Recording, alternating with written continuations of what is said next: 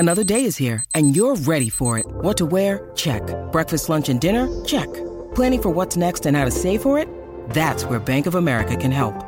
For your financial to-dos, Bank of America has experts ready to help get you closer to your goals. Get started at one of our local financial centers or 24/7 in our mobile banking app. Find a location near you at bankofamerica.com/talktous. What would you like the power to do?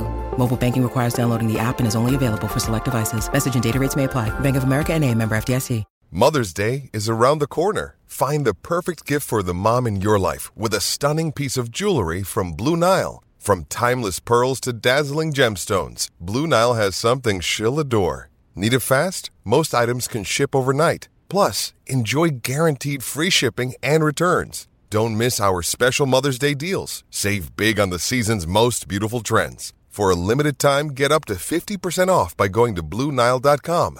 That's BlueNile.com. 3, 2, 1. When I'm working out, I love to listen to your podcast. Whenever you say something, other people react to it. Taking my breath away, Aaron. Vern Lundquist joins me. Hall of Famer Jim Calhoun, NASCAR icon Dale Earnhardt Jr. Kirk Herbstreit is on the phone. Here we go.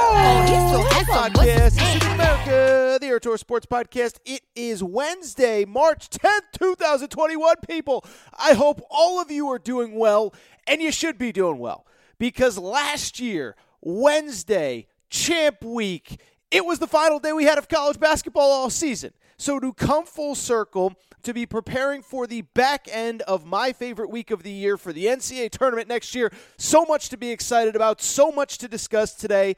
And we'll actually get to not only some college football, but not only college basketball, but a little bit of college football as well. We'll open with this Gonzaga game that happened Tuesday night. They nearly lose. Closest game that they have played in months. Does it mean anything? Do they stink? Is it time to be worried? Are they overrated? Do they suck? Like many people on Twitter will tell you. We'll talk about all that. We will then transition to just kind of a fun, loose topic about the most interesting storylines heading into the back half of championship week.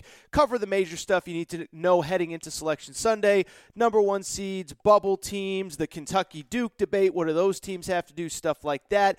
We will take a quick break, and then we will come back. How about a little bit of college football here in Champ Week? I will very briefly touch on the Les Miles news because Les Miles is a little bit of a creep. I don't know what to say there other than that. And also kind of that crazy audio that came out about Kirby Smart, Nick Saban, Rush Propst, the high school legendary coach in Georgia, saying some not nice things about Nick Saban and Kirby Smart's recruiting tactics. So loaded show, busy show. Before we get started, want to remind everybody, make sure that you are subscribed to the Aaron Torres Sports Podcast. If you don't normally listen, now is the time to get subscribed. You can do it on iTunes, the Podcast Addict app, Podbean, Spotify, TuneIn Radio, and new episodes will be delivered straight to your phone. It's going to be a fun couple weeks. It's going to be a busy couple weeks. We're going to have prizes. We're going to have giveaways, a lot of cool stuff. So make sure that you are subscribed. Also, make sure to rate and review the show. Go ahead, give us a quick 5 stars. Really does help us move up those iTunes charts. And make sure you're following on social media at Aaron_Torres on Twitter, at Aaron Torres Pod on Instagram, Aaron Torres Podcast Questions at gmail.com. If you have any questions for the show, Aaron Torres Podcast Questions at gmail.com. And with that said, people, no more time to waste, so much to get into. And as I said, it's Champ Week, baby. We are here, and the big story since I last recorded, I should mention, by the way, if you did not listen to Monday's show, it was a banger, as the kids say. Go back, listen. I previewed all the major conference tournaments. It didn't feel like it was necessary for me to break down Carolina, Duke, and Michigan State. What does it mean? Michigan lost to Michigan State. Oh, it means nothing. Michigan's awesome, and Michigan State's playing really well. So I previewed all the conference tournaments on Monday's show. Let's talk about what has happened since, And the biggest story is, of course, Gonzaga. They have played their conference semifinal and their final, beating St. Mary's in the semifinal, and then playing in the final against BYU in what was unquestionably their closest game and their toughest game probably since the out-of-conference portion of the season. They were actually down at halftime. They were down by 12 points at the half. They outscored BYU 12 points in the second half. It kind of shows you how incredible this Gonzaga team is. Because they end up being down 12 at the half and still winning by 10. But despite all that, quite a few people, oh boy, the hot takes were a-flowing following this one. And by the way, I'm a total idiot. They were actually down 12 at half, then outscored BYU by 22. That's how you end up winning by 10. If they outscored them by 12 in the second half, it would have gone to overtime. But they outscored them by 22 in the second half. But my, oh my, following this game were the hot takes flowing. Oh my goodness, this is proof they stink. Look at them. BYU's a fringe NCAA tournament team. If they can't destroy BYU by 200 points, then that must mean they stink and they're going to lose and they're going to get upset because they always get upset in the NCAA tournament. And so I want to talk about this game from a few different perspectives because I think most of you who are longtime listeners of the show know where I stand on Gonzaga.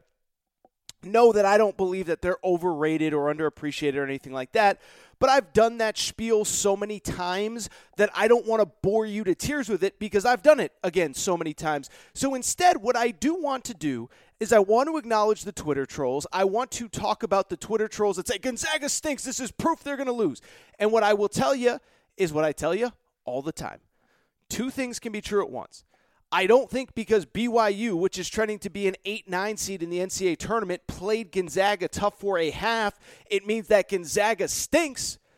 But I do think that BYU did expose the one thing, my biggest cause for concern with Gonzaga going into this NCAA tournament. And it's a cause for concern that I've talked about on this show. I've talked about in other places when people ask me about Baylor versus Gonzaga.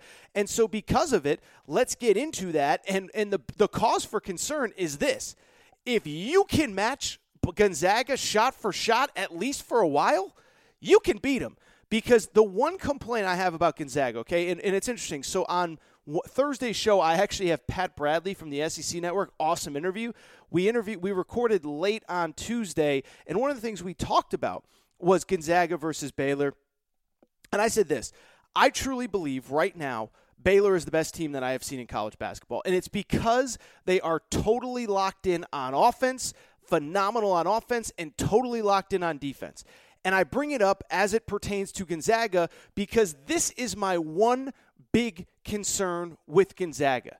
They are so insanely gifted on offense that I think sometimes they just think of the defensive side of the court as a hit or miss. If we play defense tonight, cool. If we don't, who cares? We're so good offensively that we can just simply outscore people.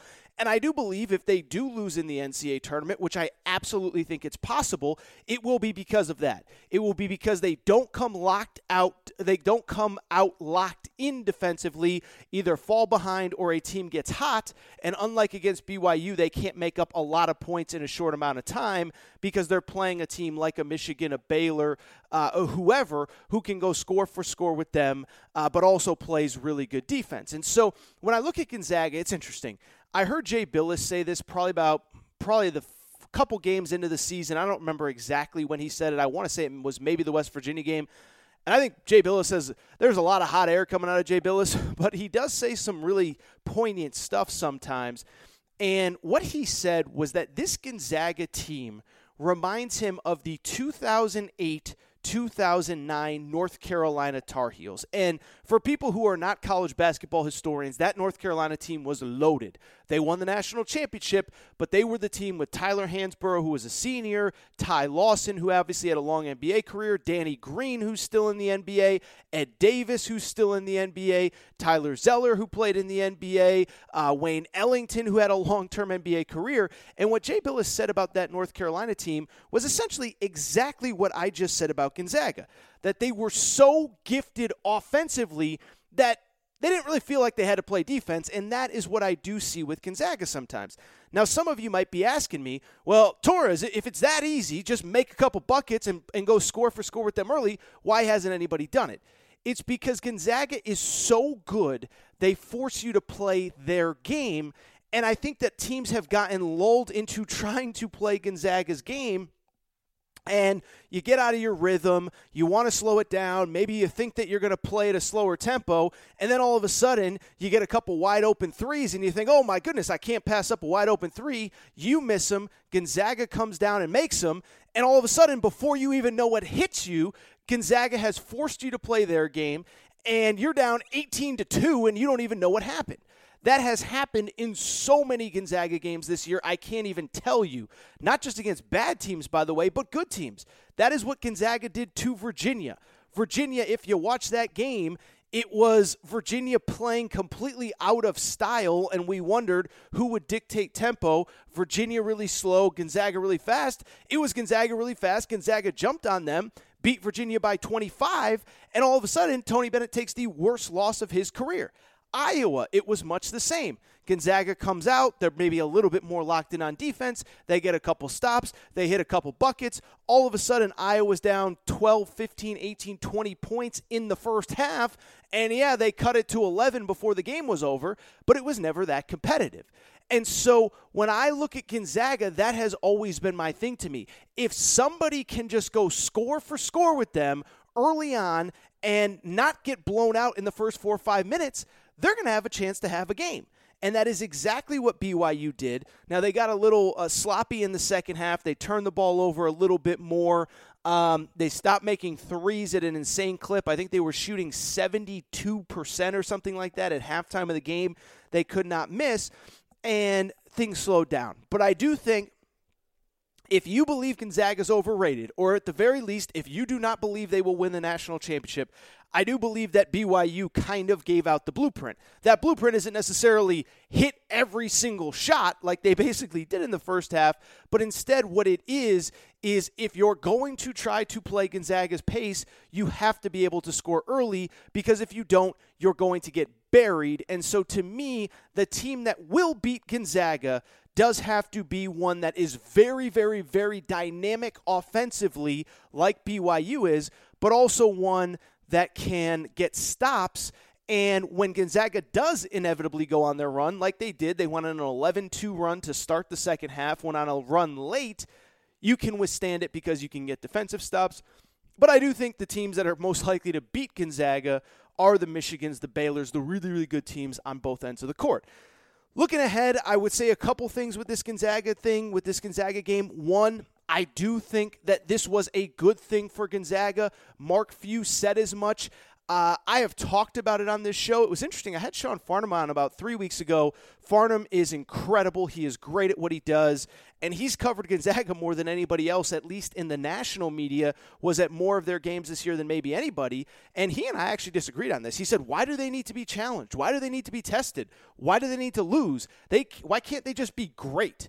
Well, I kind of felt differently. I did feel like it is important to be challenged, to be tested, to have your back against the wall late and to have to make plays. You don't necessarily have to lose, but you can't be untested late in games in a tight game. Gonzaga was tested. They were the better team. Jalen Suggs on Monday night, Tuesday night, was the best player on the floor. There's a reason he's going to be a top 5 pick, and he completely took over that game. And because of it, I do think it was a good thing for Gonzaga. I'll tell you this. You know who else thought it was a good thing for Gonzaga? Mark Few. He talked about it in the postgame. He said we needed a game like this. We needed to be challenged late. As I've mentioned on this show, there was a reason that he tried to schedule a marquee out-of-conference game late in the season. I told you on this show, I know it for a fact. They had a deal done with Houston, and Houston backed out at the last minute. There was a reason Mark Few wanted to play that game. It was to be challenged. I know it's not quote-unquote marquee in the 2020-2021 season, but John Calipari came out and said there was discussions about bringing Gonzaga to Rupp Arena last week during the back half of the week when Kentucky did not have a game on the schedule. That one fell through, but I bring all this up to say that I think that Mark Few, I know Mark Few said, because he said in his post-game press conference, thought that they needed a game like this. As we wrap up on Gonzaga, let me just say one or two more things. The first one is, can we please stop with the fact that, oh my goodness, they struggled against BYU. This must mean they suck. Now, I do think, as I said a minute ago, that I do think that BYU kind of showed that they can be beaten, that they are not flawless, and that if they don't come out more locked in against better teams defensively, then they can absolutely lose in this tournament. But I am so tired of arguing and debating about Gonzaga because here's the bottom line. First of all, don't tell me they didn't play anybody, okay? Because I'm looking at the most recent top 25 poll that just came out on Monday. They beat the number 5 team in the country, Iowa, by double digits. They beat the number 10 team, West Virginia, by 5 points when Jalen Suggs got hurt. They beat the number 11 team, Kansas, by double digits. They beat the number 16 team, Virginia, regular season champ, by 25 points in the ACC regular season champ. They beat them. So one, do not tell me they don't play anybody. And please, can we just stop this narrative in general? Outside of this year, they played, as I mentioned, Virginia, Iowa, Kansas, West Virginia this year. Previous years, they've played and beaten North Carolina. They were one of the few teams that beat Duke when Duke had Zion. They've beaten the crap out of Arizona. They've beaten the crap out of Oregon. They've played Michigan. They've played Creighton. So don't tell me they don't play anybody, and don't tell me they stink. And by the way, for the love of God, can we please stop with the, well, they choke every year in the postseason? Here's the deal. This run started in 1999. This will be, I believe, their 22nd straight NCAA tournament appearance. They've made 10 Sweet 16s over that stretch, okay? That is more than my alma mater, UConn. Now, UConn has obviously won a couple national championships, 4 to be exact, hate to brag, during that stretch. So it's not as though UConn's coming up empty-handed. But they have made it to the second weekend more and more often than UConn has in the last 21 years. They have made it to the Sweet 16 more than Louisville since 1999. They have made it to the second weekend more than Syracuse. So stop with that they choke all the time. And what I would say on top of that, people would say, well, they only have one Final Four berth. Well, one, Final Fours are really hard to get to. But two, they weren't really this version of Gonzaga until about 6-7 years ago, where they were really recruiting players that could play at any school in the country. Jalen Suggs could play anywhere. Corey Kispert can play anywhere. Andrew Nembhard obviously started his career at Florida. They weren't this version of Gonzaga until about 6 or 7 years ago when they started getting real NBA players. Domantas Sabonis, who was an NBA All-Star this year. Rui Hachimura, who's playing well. Brandon Clark, who's playing well. The guys on this year's team are playing really well. And they really were competing at that elite level. And since then, guess what? They are the only team, as I've said many, many, many times, to make the last 5 Sweet 16s in the last 5 NCAA tournaments that were played. They're the only team that's made the second weekend all 5 years. They have made 3 Elite Eights over that stretch. The 2 times that they lost as number 1 seeds in this stretch, they lost in 2015 in the Elite Eight to Duke, who won the national championship. In 2017, they lost to North Carolina, who ended up winning the national championship in the Final Four. And I will say in 2019, they did take a loss, oh my goodness, to Texas Tech, who played for the national championship game and was 20 seconds from winning a national title. So it's not as though they're losing in the second round as a number 1 seed year after year after year. But I will say this is their best shot, and this is their best chance to get the monkey off their back to win the national championship. My final thought is this. It's going to happen eventually. So if you are one of those people, oh my God, they don't play anybody, it's costing them, they have no shot, I'm just warning you. At some point, you're going to look stupid. And I brought this up on Twitter, and people probably got mad at me because it debunks a narrative. But these conversations, you know who else people used to say, oh, their conference stinks, they'll never win because of their conference? I could tell you. It was UNLV in the 1980s. You can find the articles. There were articles written about UNLV in the 1980s. Their conference stinks. They're not good enough they'll never win it all with the conference that they play in. They need to leave their conference. They need to play better competition. Well, guess what? 1990, they win a national championship. 91, they're one of the greatest regular season teams of all time. And they are revered now 25, 30 years after they played as one of the great programs and great teams in the history of college basketball. I'm not saying Gonzaga will ever get there. I'm not saying they're going to be that team. But what I am saying is that history tends to repeat itself. And so if you're one of those people, and at this point I haven't convinced you, I'll never convince you. But if you're one of those people, oh, they stink, they'll never win it. I'm not saying they're going to win it this year. I think Baylor's the best team. We'll see what happens in the next 3 weeks. But at some point, you keep knocking on that door, you're going to bang it down. I'm old enough to remember when Jim Calhoun couldn't win the big one. Then, ironically, he beat Gonzaga in the Elite Eight in '99, wins a national championship. When Roy Williams couldn't win the big one. Funny what happened. He had a good team at North Carolina, bangs on the door, ends up winning a national championship in 2005. Now he has, 3 of them, 4 of them? I can't even remember. I lost track. He's got so many. John Calipari, never going to win the big one. 2012, Anthony Davis, he wins the big one. So we'll see what happens with Gonzaga. I don't want to talk about it anymore. You guys are tired of hearing me talk about him. But nice win. I do think if you're one of the other 67 teams who could face them in the tournament, there was a little bit of a blueprint, and will be interesting to see if they can keep up the defensive intensity, because they are going to need to win 6 straight games to beat the Illinois, the Baylors, the Michigans of the world. All right, I do want to transition very quickly to just the rest of Conference Championship Week, because I've said it many times. I think this is my favorite week of the year.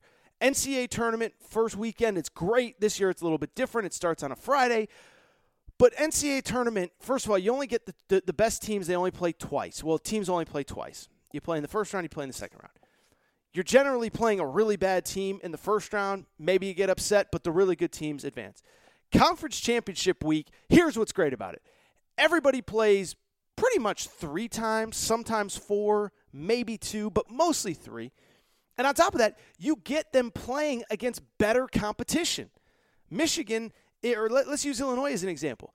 Illinois is going to open on whatever it is, Thursday, Friday, against potentially Michigan State, an NCAA tournament team, like in an 8-9 game. They win that, they're going to have to beat Iowa in what would be basically an Elite Eight game. Then they play Michigan, going to have to win a Final Four kind of game. And so for me, I love this week. Let's get into it. Let's talk about some of the biggest stories, and then we'll talk a little less Miles and get out of here. As I mentioned, Pat Bradley, SEC Network, will actually join me on Thursday's show. Really fun preview of the SEC Championship. And he's just got some great stories from playing in Arkansas, all that stuff. In terms of storylines going into this week, what I would say is number 1 is the number 1 seeds, right? Start with the best. To the victors go the spoils. Well, guess who's had a lot of victories this year? Gonzaga, Baylor, Michigan, Illinois. Can anyone topple them and get a number 1 seed? And I hate to spoil the party. I just don't see it happening. I just don't see it happening because, 1, I think there's a legitimate talent gap between those top 4. I have said it. I've tweeted it. People got mad at me. I think there's a significant talent gap between those top 4 teams and everybody else. But then on top of that, I also look at teams that are projected to be 2 seeds, and I just don't know that they can do enough this week to get themselves up to the 1 seed line. Gonzaga obviously clinched a number 1 seed on Tuesday night with winning the conference tournament. Baylor could lose their Big 12 tournament opener. They are not being a number 1 seed. I don't think Michigan can do anything. I guess in theory, Illinois, if they lost their opener to Michigan State, maybe that opens the door for somebody else. But again, not only does Illinois have to fall, somebody else has to rise up, and I just don't see it. You look at Houston. Houston is currently projected as a 2 seed. They have one really bad loss on their resume to South Florida. Other than that, they've been pretty spotless, but I don't think the combination of having a couple bad losses, Tulsa and South Florida East Carolina, not South Florida, was the really bad one. I think the combination of those bad losses was simply not enough good wins. I just don't see them getting up to that 2 line or to that 1 line. Alabama, it's kind of the same deal. It's funny. We've been talking about how bad Alabama is the last month. They're 7-3 over their last 10. Their only 3 losses were to teams that are going to be in the NCAA tournament, all on the road, at Arkansas, at Oklahoma, at Missouri. But I think you look at the early season, Alabama's another one. They took a loss to Western Kentucky early. They took a couple losses that maybe aren't as bad now as they looked at the time. Obviously, losing to Clemson doesn't look as bad now as it did maybe in November, But you lose to Stanford, who's probably on the wrong side of the bubble, even though you got the best version of Stanford. I just don't think they can get in. Ohio State already has 8 conference losses. I don't think they're getting to the number 1 seed line. I guess if, in theory, they beat Michigan and Illinois, they could get up to a number 1 seed, but I don't see it. And it's kind of the same with Iowa. Iowa's the one that I do think they're 20-7 right now. They do have some really good wins. If Iowa could, in theory, run the table at the Big Ten tournament, beat Illinois in the semifinal, beat Michigan in the final, I think then you probably have a compelling case that Iowa is the fourth number 1 seed. Illinois falls down to the top 2 seed. But I just don't see it. Because of it, I think question number 1 in conference championship week, will any of the number 1 seeds change? I just don't see it. Question number 2, Duke and Kentucky. And I know it's tired, and I know it's boring, and listen, I've been talking about Kentucky since they lost to Richmond. And I'll just tell you straight up, both of these teams are in interesting spots. Both of these teams have work to do. I don't know if it's quote-unquote a credit to Duke, but they did beat Boston College in their ACC tournament opener, so they survived to play Louisville on Wednesday night. And listen, I said it on Monday's episode. If you missed Monday's episode, go back and listen. I do believe that Duke not only had to beat Boston College, I think they got to beat Louisville, and I think they got to beat Virginia Tech, which would be on Thursday night in the quarterfinals, to seriously be considered for an at-large berth. At that point, they'd be 14-11. They'd be in the ACC semifinals. Remember, to win the whole thing, they got to win 5 games in 5 days, but to get into the NCAA tournament picture, I believe they have to beat Louisville and Virginia Tech. It's worth noting, and this is kind of interesting, I heard Joe Lunardi basically say on Tuesday that he believes if Louisville does lose to Duke, that they may end up on the wrong side of the bubble, and they may be sweating until Selection Sunday. So if you want to talk about a potential loser gets knocked out of the NCAA tournament picture game, I don't know that Louisville is necessarily knocked out, but I think it would be a really, really, really big blow. So get ready for a fun game between Louisville and Duke on Wednesday. And then there's Kentucky. I mean, Kentucky, look, I've said it many times, but I think it's worth repeating. They have competed with everybody in the SEC. Now, I don't think they're going to win the conference tournament. I'll take it a step further. I think their toughest game might be against Mississippi State to open this conference tournament. Mississippi State is tough and physical and is going to get in Kentucky. They're not going to let Dante Allen do what Dante Allen did the first time these two teams played. And when I look at Mississippi State, they probably might have the 2 best players on the floor with DJ Stewart and Iverson Molinar. But at the same time, on the flip side, we have to acknowledge that Kentucky, like when they're ready to play, they're ready to play. And so, like when I look at this Kentucky team, I've said it before, but it's worth noting. Look at the top of the standings in the SEC. Number 3 team in this tournament, LSU, Kentucky beat. Number 4 team in this tournament, Kentucky beat Tennessee at Tennessee. Number 5 seed in this tournament, Florida. Kentucky won at Florida. Number 2 seed, Arkansas, came down to a bang-bang play. Arkansas gets the call. They win the game. Easily could have lost it. Alabama. Kentucky was up 4 at Alabama late in that game. And so because of it, again, I don't think Kentucky's going to win, but I don't think it's inconceivable that they make a run. I actually think Alabama, weirdly, they kind of match up okay. Alabama kind of has a little bit of that Gonzaga feel to them that I just mentioned of if you can just run Alabama off the three-point line and keep them in front of you defensively, I think you can keep them in check. It's not easy, but it can be done. I mean, Vandy went score for score with them earlier this season. So I don't think Kentucky's going to do it, but I don't think it's inconceivable, especially we know they're going to have a home court advantage in Nashville. There's going to be a lot of blue in that building.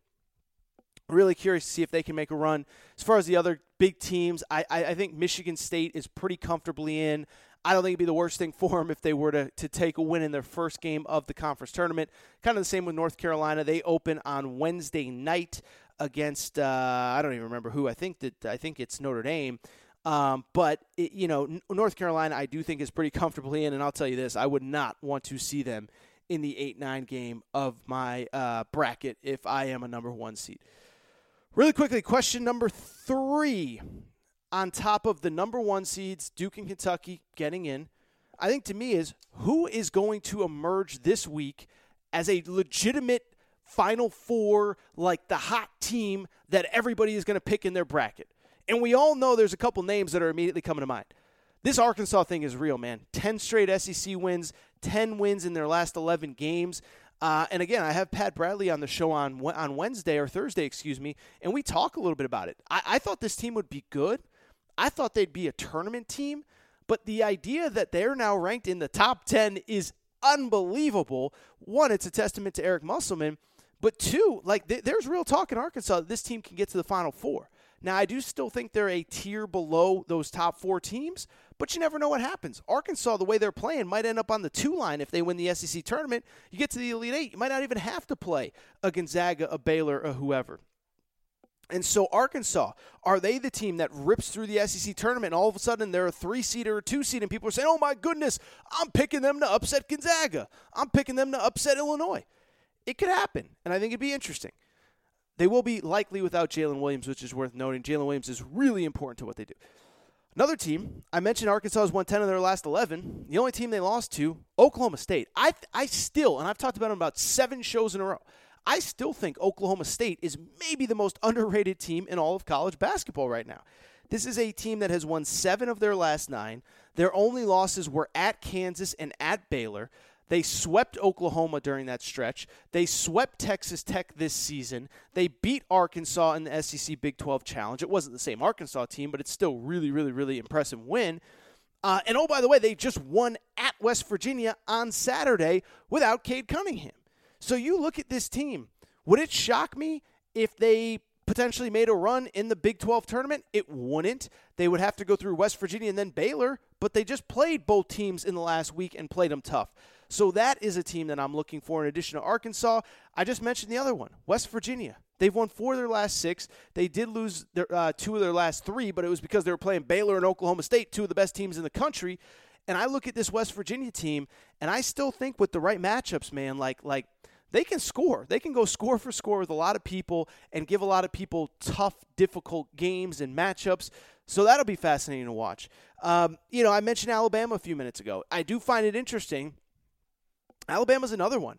Like, I'm just telling you, I find it fascinating with Alabama that we talk about how they haven't been the same team the last month, 6 weeks. And, like, Nate Oates says the same thing. So I'm not going to say that if Nate Oates says it, it's wrong. But for all the criticism, they're 7-3 in their last 10. And their 3 losses were at Missouri, at Arkansas, and at Oklahoma. Those are 3 NCAA tournament teams right there. Those are the only losses they've had in the last 4, 5, 6 weeks. By the way, big controversy today about Nate Oates, SEC Coach of the Year. I think it was probably the right decision. He won the regular season title. I know they weren't great down the stretch. I know Musselman turned things around late. But I only bring it up to very simply say that this team is probably playing better than just about anybody realizes. From there, is there anybody else that could make things interesting? I don't know that there's anybody in the ACC. I don't know that there's anybody in the Big Ten that we haven't talked about. Maybe the Pac-12, USC, they're an interesting team. Colorado, I think, is actually a very good team that people don't realize. But that's kind of the question there. A couple other questions. The COVID thing is real. Kansas is going to be without a couple key players. Does anybody else have any COVID issues in the conference tournaments, and what does it mean for the NCAA tournament? But my final question, my most important one, and it's what I led the show with, is how much are we all going to enjoy this week? Because I go back to this week last year. This is my favorite week of the year. There was zero doubt about it. And on Tuesday of last year, so literally a year ago tonight, I left for Vegas for the Pac-12 tournament. But I left for Vegas because I had an interview with Bill Walton for this podcast, the Aaron Torres podcast. And if you're new to the show, I did interview Bill Walton last year in Vegas at the Pac-12 tournament. It was awesome. You can find it on YouTube. If you go through my archives from last March, you can go back and listen to that episode. But as I was preparing for that Bill Walton interview, the world around me was swirling. And it was kind of crazy because I almost went to the Gonzaga game last year at the conference tournament, but I had to interview Bill Walton. And so I bring it up because I just remember preparing for that interview and thinking to myself, should I ask Bill Walton a question about this coronavirus? Because I bet he would have something interesting to say. And I decided not to because I'm like, one, what is Bill Walton really going to say? But then two, I was like, this is an overrated story. Like, I did think at this point last year there was the reality that there was going to be no fans in the stands at the NCAA tournament. I didn't think the tournament was going to get canceled, though. And so I look back at last year. I look back at what was taken from us. And I look back at how awesome this week is and how important it is to so many of you, so many people in general who just love college basketball. I know so many of you were on your way to a conference tournament. I still vividly remember getting DMs and texts, from all sorts of fans. Hey, do you think I'm an Indiana fan, I'm going to the Big Ten tournament, or I'm a Kentucky fan, I'm going to Nashville for the SEC tournament. Do you think they'll allow fans in the stands? What do you think's going to happen?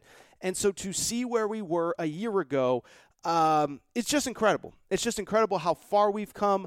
I am so happy, and that is my biggest question for Conference Championship Week. How much are we going to enjoy this, people? Because this was stripped away from us. Let's enjoy this. Let's enjoy the crap out of the NCAA tournament next year. All right, I was going to take a quick break, but screw the break. Let's just go straight through the break. All right, I do want to get to a couple football topics to kind of end the show, and I don't think any of them were like earth-shattering stuff that I had to get to, but the first one is Les Miles, and I will tell you point blank, straight up, many of you did reach out to me on, not many, but a few of you reached out to me on whatever it was, Sunday, Monday, Tuesday, when the Monday show came out, and, oh my God, are you not going to talk about Les Miles? And it was like, well, a couple things. I mean, one, it is college hoops, like the heart of college hoop season. And so because of it, I don't want to say that I'm like brushing it under the rug, but I have to serve my audience. And right now my audience wants to talk college hoops. Two, as I recorded Sunday into Monday, it was still an active kind of internal investigation at Kansas. He had been put on administrative leave, but he was still the head coach at Kansas. And three, it was just a topic that I don't really know that there are really two sides to that warranted like me going crazy in depth. And when I say that, what I mean is that when I do this show, I like to talk about stuff that's either super, super, super relevant or something that has two sides to it. So like super relevant is Alabama wins the national championship. What does it mean? Is Nick Saban the greatest coach of all time? What is this? What is that? All that good stuff. On the flip side, there are topics that I think are really compelling because they have two definitive sides to them. John Calipari, is he going to turn things around at Kentucky next year? There are two definitive sides to that. Some of you think, hey, this was a one-off year, COVID, weird deal, whatever, blah, blah, blah, blah. Others of you think, man, this recruiting thing has passed him by. He's no good. He hasn't made a Final Four since 2015. So there are two definitive sides to that. With the Les Miles story, I didn't really feel like, especially on Monday's show, that there are really two sides to it. I'm not going to sit here and say I'm a perfect person, but I think all of you kind of know what Les Miles was accused of, and it ain't good. There aren't two sides to a guy in his late 50s, early 60s texting and DMing women that are 20, 19, 21, 22 years old. That's not okay. That will never be okay, especially when the person is married and especially when those people are his insubordinates. So the reason I didn't really talk about it is because what am I going to say? Does anyone think that what Les Miles did was okay? Does anyone think it's appropriate? Of course not. So I didn't really talk about it, but I did think on Monday night, now that Les Miles has officially been fired, now that, frankly, his coaching career, certainly at the very least as a high-profile head coach, is done, it probably is worth discussing because whatever you think of Les Miles these last few years at Kansas and even those last few years at LSU, the bottom line is he is one of, frankly, the iconic coaches of most of our lifetimes. I mean, most people listening to this show, probably somewhere 40s, 30s, 20s, Les Miles is a guy that is about as relevant outside of Nick Saban and Urban Meyer as anybody in college football over the span that we've been fans. So he is done. Let's talk about it, and let's get into some of the details because, again, I know a lot of you've been running around, you've been focused on college hoops, you don't have time to look into all of it. But essentially what you need to know is kind of exactly what I said. This story really dates back to 2013. Les Miles was at the time at LSU, and an internal investigation was done at LSU into a number of different things. And one of the things they found was that Les Miles had been, frankly, again, inappropriate with female workers that were students that were subordinates of his. And what's interesting about it is many of you are probably wondering, well, why didn't LSU do anything about it? Well, the LSU AD actually did do something about it. When the findings were done, he basically said that he believed that Les Miles should be fired. This is an exact quote from an email that Joe Oliva, the AD, sent at that time. I always believe that people are innocent until proven guilty, and in this case, I believe he is guilty of insubordination, inappropriate behavior, putting the university, athletic department, and football program at great risk. I think we have cause. I specifically told him not to text, call, or be alone with any student workers, and he obviously didn't listen. I know there are many possible outcomes and much risk either way, but I believe it is in the best interest in the long run to make a break. The court of public opinion would favor us. The courtroom, on July 2nd, we will know more, but the facts will remain the same. Thanks.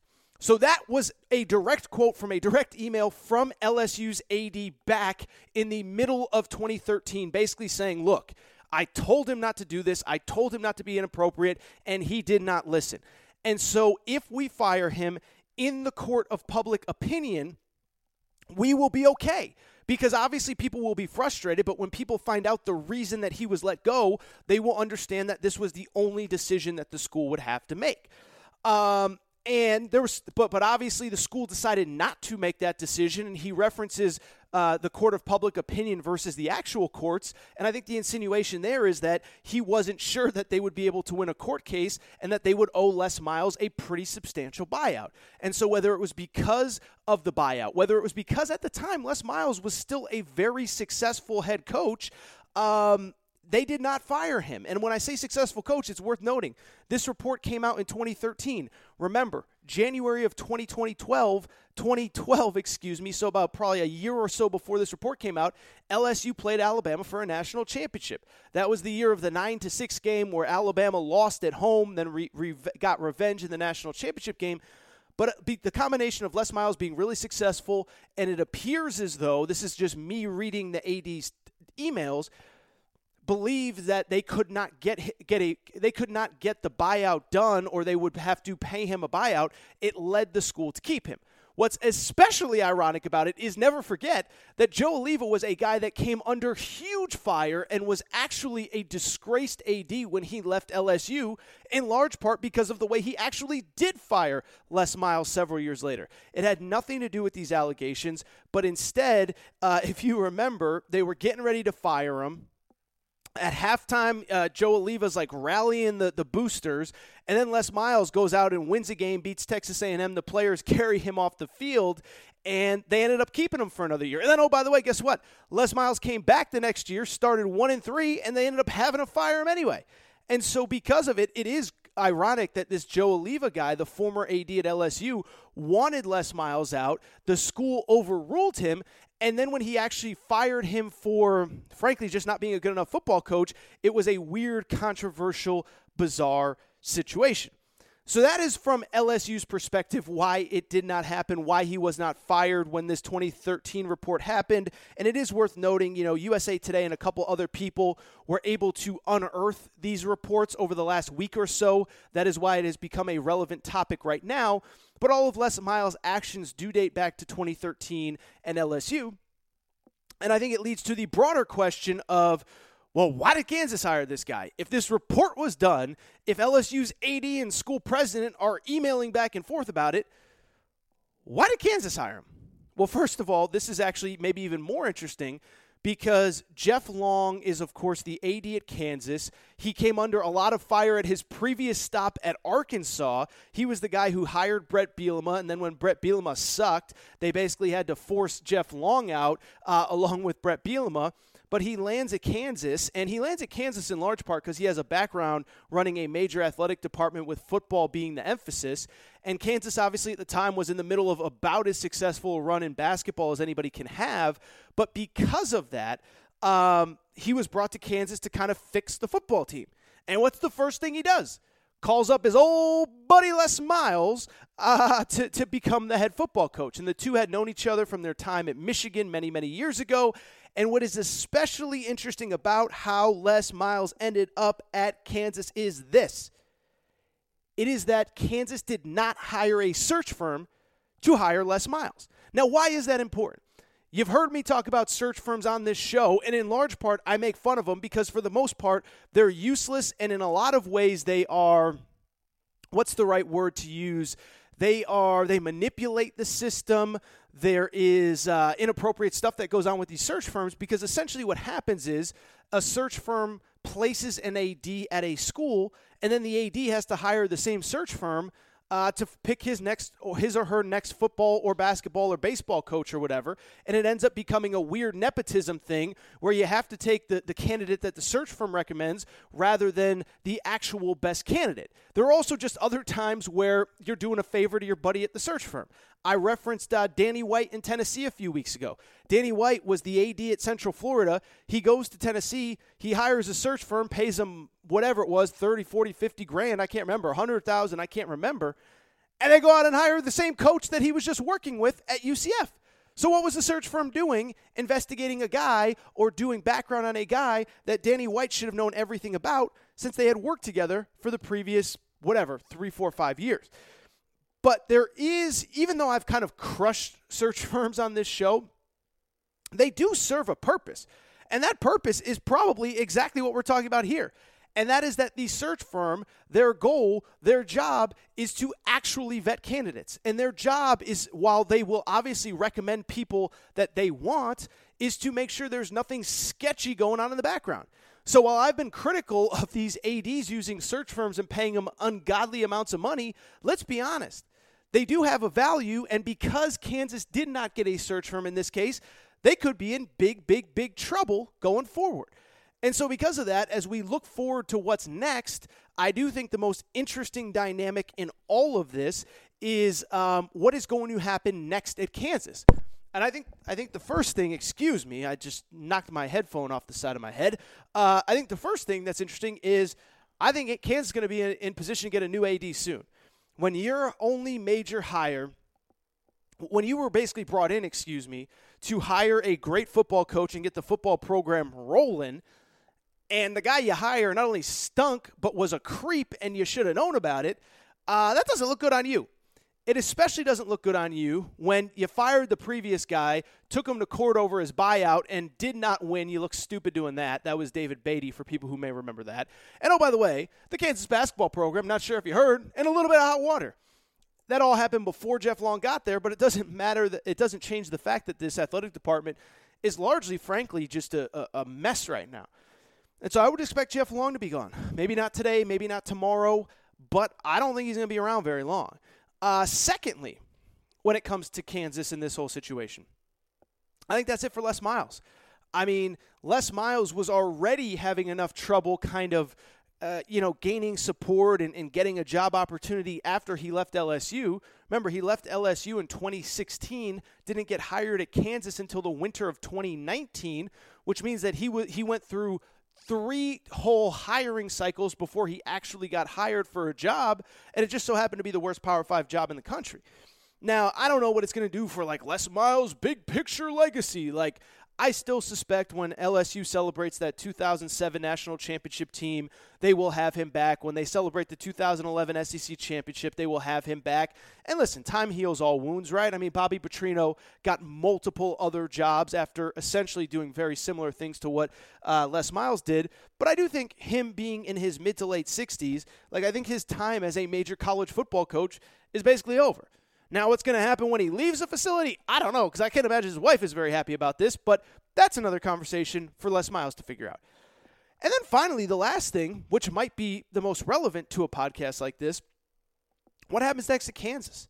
And I don't know, because one, we got to figure out, are they going to let the current AD hire the new coach? Are they going to let the next AD hire the new coach? But what I will say is it's going to be very interesting to see what kind of candidates are interested in the job. I think you can legitimately make the case that Kansas is maybe one of the 2 or 3 hardest jobs in all of Power 5 football. Now, I think Vanderbilt is probably the toughest. There's some other ones, Washington State, Oregon State, wherever, fill in the blank. But this job, Kansas, is pretty high up there. I mean, they haven't made a bowl game since 2009, which is kind of incredible. When you think about the fact that there's 1 billion bowl games right now and they haven't had a winning season or made a bowl game since 2009. So I don't know who's going to be interested. Now, I will drop a couple names on you guys just because I think this process is going to play out here over the next couple weeks. The first one, the guy that I would go after, is a guy named Lance Leopold, who is currently the head coach at Buffalo. I talked a little bit about Lance Leopold when Danny White was hired as Tennessee's AD, because Tennessee's AD, Danny White, was previously at UCF, but he was also previously at Buffalo. And he was, of course, the guy that hired Nate Oates in basketball, Bobby Hurley in basketball, and Lance Leopold in football. But Lance Leopold's a really good coach. This was a guy that started his career at the D3 level, won 6 D3 national championships at Wisconsin Whitewater, goes to Buffalo, one of the worst programs in college football, FBS college football, And they've won 2 division titles and gone to 3 straight bowl games. And he has largely had a ton of success at Buffalo. And his name has been rumored for a bunch of these jobs, Illinois, some of the other ones. But I think he'd be a good fit. I mean, when you're at Kansas, you need a major program builder, a guy that can rebuild stuff from the top on, or from the bottom on up.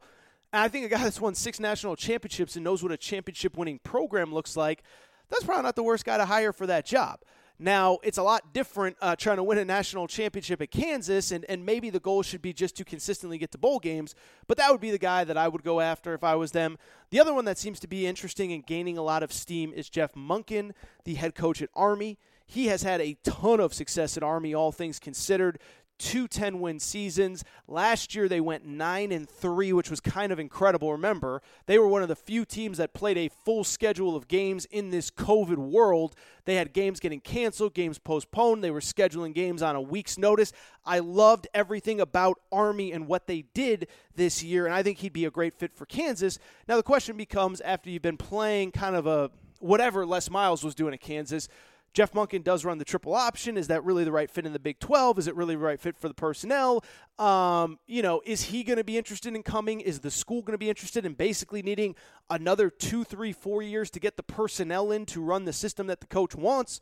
I don't know, but it is an interesting time at Kansas. Les Miles is out. You guys said, why didn't you talk about it yesterday? Well, now I talked about it. Last little football topic, and we'll get out of here. And this one is really just like, I am just not going to spend a ton of time on it. But did you guys see the Rush Probst audio from the other day?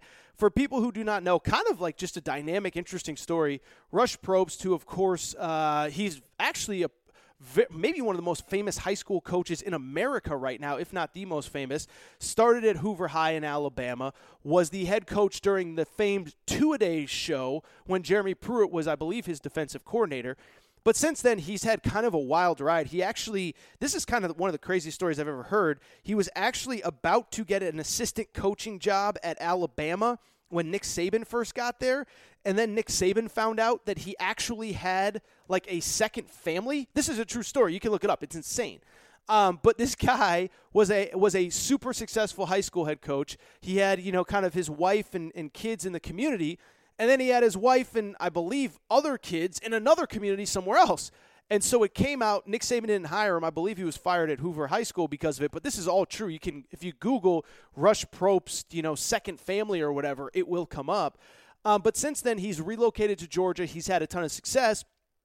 And apparently, he's going through some stuff over the course of the last couple weeks previous time. He's in Valdosta, which is obviously a very successful football community. The high school football team is really good. Valdosta State at their level is really, really, really good. And so in this conversation, somehow the conversation veers to like how recruiting is done in the SEC. And there's really interesting audio with him talking to a guy from the Booster Club, basically talking about, hey, well, this school does this, that school does that. And they reference specifically Georgia and Alabama. And basically the genesis of the conversation was that since Kirby Smart has gotten to Georgia, the price of everything has gone up.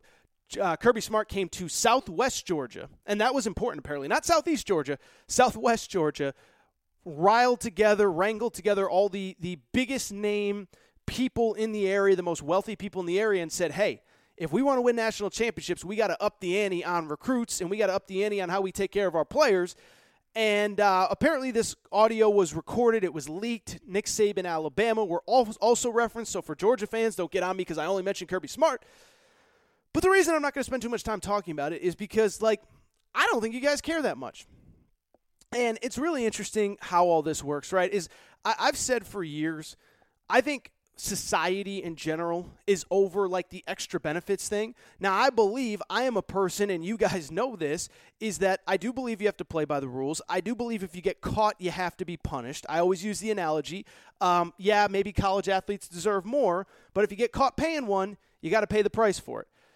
Rick Pitino, was he really doing anything that different than anybody else? Well, except for the strippers. I don't think the Brian Bowen deal was all that different than what everybody else was doing, but Rick Pitino got caught. He lost the job at Louisville. And so to me, I've always thought for years that the paying players kind of conversation is not like juicy or spicy, and that's kind of why I'm burying this at the end of the show. And I've actually kind of always thought the story that I think changed everything for what it's worth. Now I'm just going on a tangent. Remember the Nevin Shapiro story at Miami? He was the guy that basically was funneling money into Miami football during their glory days under Larry Coker, and essentially during that national championship run where they were competitive every year. Vince Wilfork was there. All these guys were there. Nevin Shapiro was the guy that funded basically everything, and he'd take them out on their boats, and there'd be strippers, and supposedly he paid for like an abortion for a couple of the players. And it's like, once he got boosters paying for abortions, I don't really think like a couple, $1,000 going to a recruit is that big of a deal. And then I think the FBI thing really kind of sealed it. Was like, okay, the FBI got involved, but like people want justice for Sean Miller and Will Wade, and we'll see if it's coming. Because as I told you last week, I don't know if Sean Miller's ever going to coach at Arizona again. But I only bring it up just to say that this story came out, and I just didn't feel like it had the juice that I would have expected when you're talking about Alabama and Georgia, two of the biggest brands and biggest names in college football, supposedly, being involved in this kind of behavior. But again, it is what it is.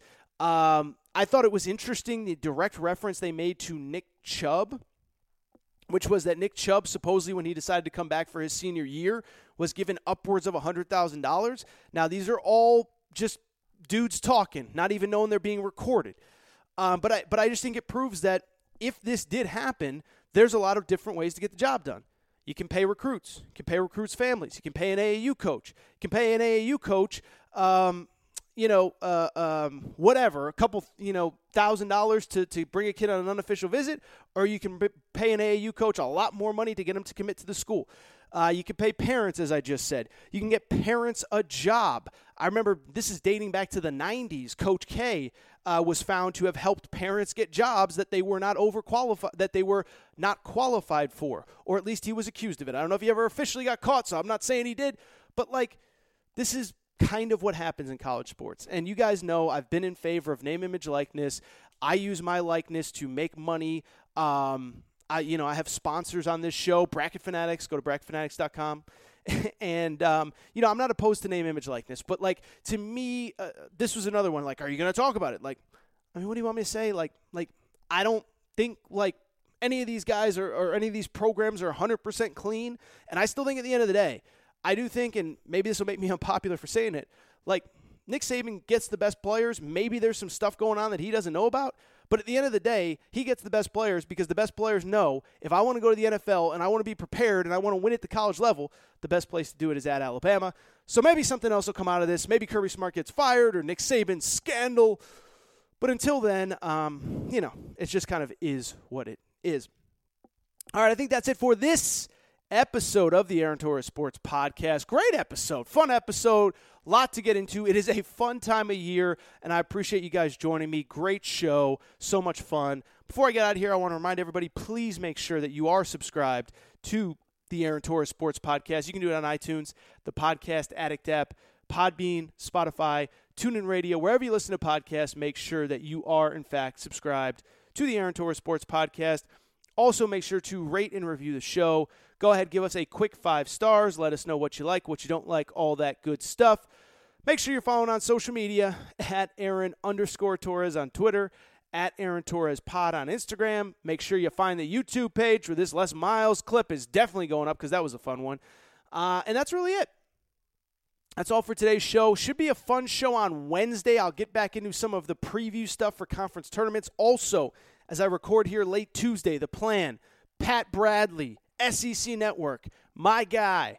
He's a trip, dude. He's a lot of fun. He should be joining me on Thursday's show, but we'll see what happens there. That is all for today's show. Shout out to Torrent Craig. Shout out to Rachel, who hates my voice. And I will be back tomorrow with a new episode of the Aaron Torres Podcast. Step into the world of power, loyalty, and luck. I'm going to make him an offer he can't refuse. With family, cannolis, and spins mean everything. Now, you want to get mixed up in the family business. Introducing The Godfather at ChumbaCasino.com. Test your luck in the shadowy world of The Godfather slot. Someday, I will call upon you to do a service for me. Play The Godfather, now at ChumbaCasino.com. Welcome to the family. No purchase necessary. VGW Group. Void where prohibited by law. 18+. Terms and conditions apply. Lucky Land Casino, asking people, what's the weirdest place you've gotten lucky? Lucky? In line at the deli, I guess? Aha, in my dentist's office. More than once, actually. Do I have to say? Yes, you do. In the car before my kids' PTA meeting. Really? Yes. Excuse me, what's the weirdest place you've gotten lucky? I never win and tell. Well, there you have it. You can get lucky anywhere, playing at LuckyLandSlots.com. Play for free right now. Are you feeling lucky? No purchase necessary. Void where prohibited by law. 18+. Terms and conditions apply. See website for details.